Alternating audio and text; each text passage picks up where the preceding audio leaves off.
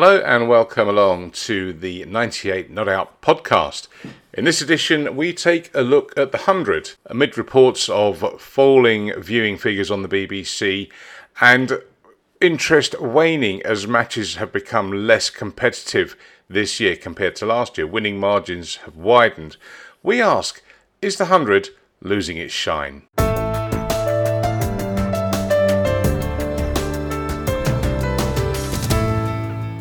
In The Cricketer, Nick Howson writes that about the 100, we can say the 100 because the Grumbler's not around, not in earshot, because when the Grumbler's about, we have to call it the tournament that shall not be named. Yes.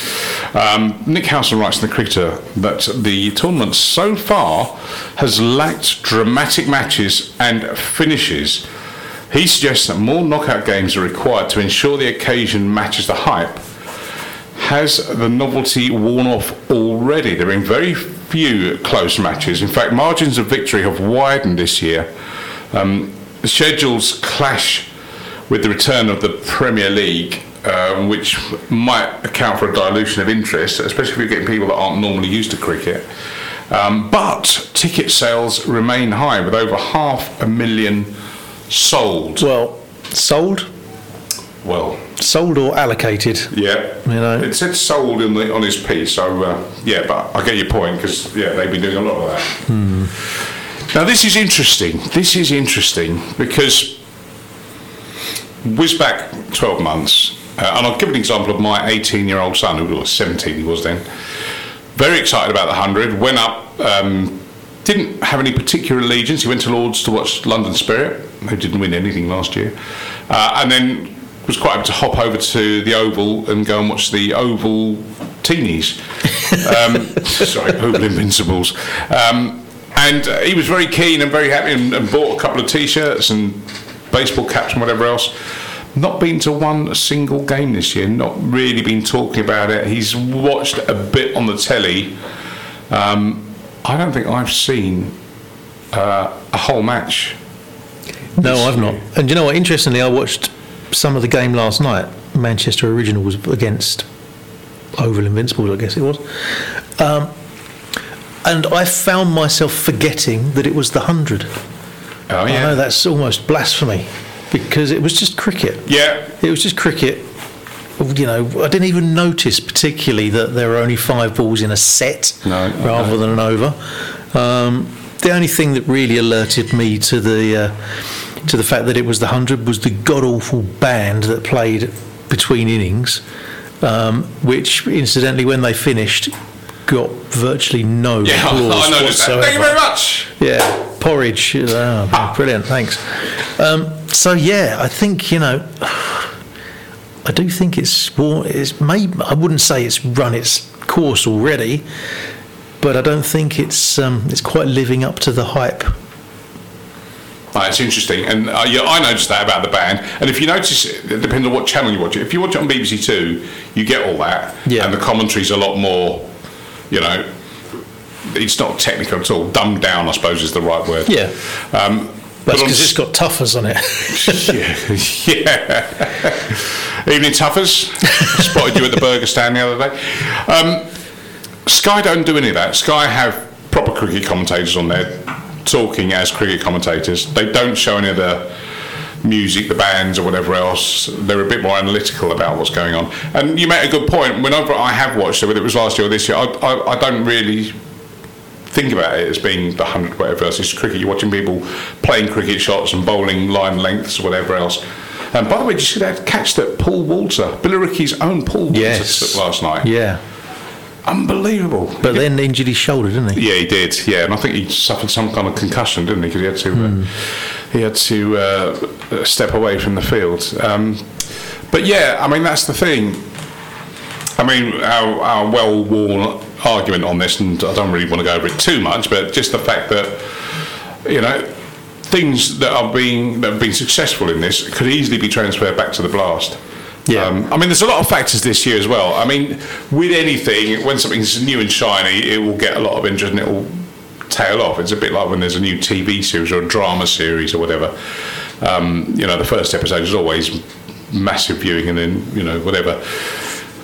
but they should have thought about the scheduling of this year, because they were fighting against an early start to the Football Premier League. Yeah. Which started, was it the first couple of days of August, wasn't it? The first games? Yeah, it was. Because you got this World Cup in the middle of winter. Yeah, although don't forget, if the World Cup wasn't in winter, then it would have been on in, June, July time. So it would have been a direct clash. Yeah. But then you see back then, you had the Commonwealth Games. Yes. So, for the summer sports viewer, there was a lot of, it was a crowded space. Yeah, it was. So, you could say that. And, of course, the fact that despite all of the sort of early hype, big-name players were dropping out, decided they didn't want to take part, wanted to protect themselves for more serious stuff in the impending cricketing diary. And, so you didn't necessarily have those star names, but I think, as you said before, if you're attracting a new crowd, star names shouldn't really make any difference. Makes no difference at all. They don't know they are. Yeah, exactly. Yeah. I suspect that we won't have any listeners who are not cricket fans for fairly obvious reasons. Yeah. But I'd love to know whether all the graphics on the screen. That as a cricket fan, that confuses me. Yeah, I just want to know what the score is and what stage of the game is and what they're chasing. And all these up bars and down bars and everything just confuse you. I'd love to know from a neutral point of view, from a new fan's point of view, does that actually help? Does it make sense, or is it just a lot of colour and graphic on the screen? Well, what makes it even more confusing is that they use the same colour scheme in every game. So you've got that green and purple. Yeah. And I think I was looking at something the other day where the Oval Invincibles were playing against whoever it was. Now, the Oval Invincibles wear that a shade of green, don't they? They do, yes. But they were coming up on the graphic as the side in the purple graphic. Oh, that's confusing. Yeah. My wife was watching it, and she's someone who really before, never had any natural interest in cricket, but unfortunately it's been enforced upon her. Yeah. But she, and it's quite interesting as to her views on this kind of thing. And so that was one of the things she said. She said, "I'm confused because who's batting and who's done whatever. The team batting are wearing green, but they're in purple on the side of the screen." So yeah, I said it's just it's very difficult to defend actually, or even explain. Yeah. I think you're right. Just they don't need to do that. They can have to, and they can even simplify it. And it was funny, sort of having had a bit of that, then watching the Test match last weekend, where you're back to everything normal. And I sat watching that, and I was just thinking, here's a real compare and contrast, isn't it? So you've got a fantastic Test match going on for 3 days. More of that later. But a sold-out Old Trafford. Proper cricket going on, and very high-quality cricket as well. Yeah. And it kind of just begs the question, what is so broken about this, and Test matches, as we know, pricing is always contentious, but it's that old supply and demand argument from O-level economics where, there's that graph of demand going that way and price going that way, and where they cross is where you set your price. Yeah. So there is an argument, and I suppose the ECB would come back at that and say, well, we want to charge 50, 60, 100 quid at Lords. But I think everywhere else is a bit cheaper, isn't it? Well, it depends where you sit, doesn't it? I know that tickets for the Oval Test match are still going at 100 quid a seat. Yeah. But then, it's a full day's entertainment, isn't it? That's right. It's 11 o'clock till maybe even earlier than 11 o'clock, probably 10:30, I guess. Yeah. For the Oval Test, through till 6:30. Yeah. It's 8 hours of entertainment. Yeah, I'm going on the Saturday for that. Yeah, you're right, and I just sort of, it just made me got the old grey matter story, and I thought, you got a packed house, it's great. The graphics, which we were talking about, are much similar. You watch Test match cricket, you even watch T20 down at the Blast. It's not the same. I know they're experimenting with the 100 to try and do things, but you sort of wonder whether there's a process in motion now that. If this continues, if next year, viewing figures are down a lot. I think I just read something just before I came out that the BBC viewing figures are down something like 20% on last year. Wow. Now, that's a worry, because for a long time everyone has argued about the importance of getting cricket on free-to-air television to kind of spread it. And you almost think the people who looked at this last year and thought, oh, okay, fine, that's nice. And when it's come again, oh, no, there's whatever, Commonwealth Games, football. But I don't think it's been advertised as heavily as it was last year. I can't remember seeing an advert on terrestrial TV, on BBC, saying that whatever game is on whatever night, at whatever time.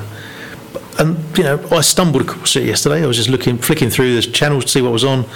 Saw that the 100 was on. I thought, I'll have a look, see what it is. And ended up watching half of the game. But I didn't make. Would I have? I probably wouldn't have set an alarm to think, "Oh, I've got to watch that later on." Had I seen an advert for it? But the fact is, if you don't advertise something, people are less likely to watch it. That's a really good point, because when you think about other things like Sky Sports and football, Formula One. Yeah. When the thing's on, they're plugging. They're spending half the time telling you about the next race or the next match. And half time there's all kinds of things coming out, and then all the way through, if you're watching Sky Sports for any reason at all, there'll be stuff coming up, and it'll be about football, it'll be about Formula One, whatever. There's this constant stream. Now, when the 100 was starting, there was a lot of adverts on all channels about the 100's coming, but once it got here, that sort of tailed away. And you're right, there should have been, certainly on the BBC that was showing the matches, they should have been pushing to let people know when the next match is. Because if you don't, like you say, know, and you and I are cricket, we are genuinely interested in cricket. Yeah. Dare I say heavily interested, but maybe there are dark forces at play. Maybe there is somebody that doesn't want the 100 to succeed. Well, we've got our theories on this, and we've talked about them before, but it might be the case. I still think they won't let it go. It's interesting, because today is the first day in the job for the new ECB chairman, Mr. Richard Thompson, formerly of Surrey, and is basically rolling his sleeves up today and saying about how he wants to get on with it, and kind of, he didn't overtly say, but I think there was a tacit implication that he's going to undo some of the damage, or try and undo some of the damage that has gone on over the last few years. And when he didn't name names, right, we all know who you can point the fingers at, and all the reasons why. Many fingers. You've got to back him, because he's the right man in that job. I mean, he's done a fantastic job at Surrey all these years, and that's been not the plain sailing that you might just think. There have been lows and highs at Surrey, but he's left them in an amazing state. Now, you'd like to think that with all that experience and a genuine love for cricket, that he will be able to do it with England. My one fear is that will there be the dark forces that just try and stop him, and does he get frustrated and doesn't get it done? But you hope he does, because he is a cricketing man. He does know the game. He does know the importance of red ball. He does know the importance of the inevitability of the white ball creeping in. But it's how you manage it. And I think, as we've said, that the 100 is not going away for 5 years, and the worrying influence of Sky Sports is part and parcel of that, and with the money involved. But the blast this year suffered, didn't it? It definitely suffered. Oh, absolutely. Yeah. And it shouldn't have done, because condensing it into one straight tournament was a good idea, but it was there wasn't a big deal of it. And again, crowds and TV figures were sort of down. It was almost because it was almost like, again, more dark forces trying to sort of push it to the corner of the room, which they really shouldn't have done, because the Blast is the best product that we've got here, bar Test cricket, and is the lifeblood to the county. So, you need a strong, financially successful Blast to keep the counties going. Yeah, absolutely.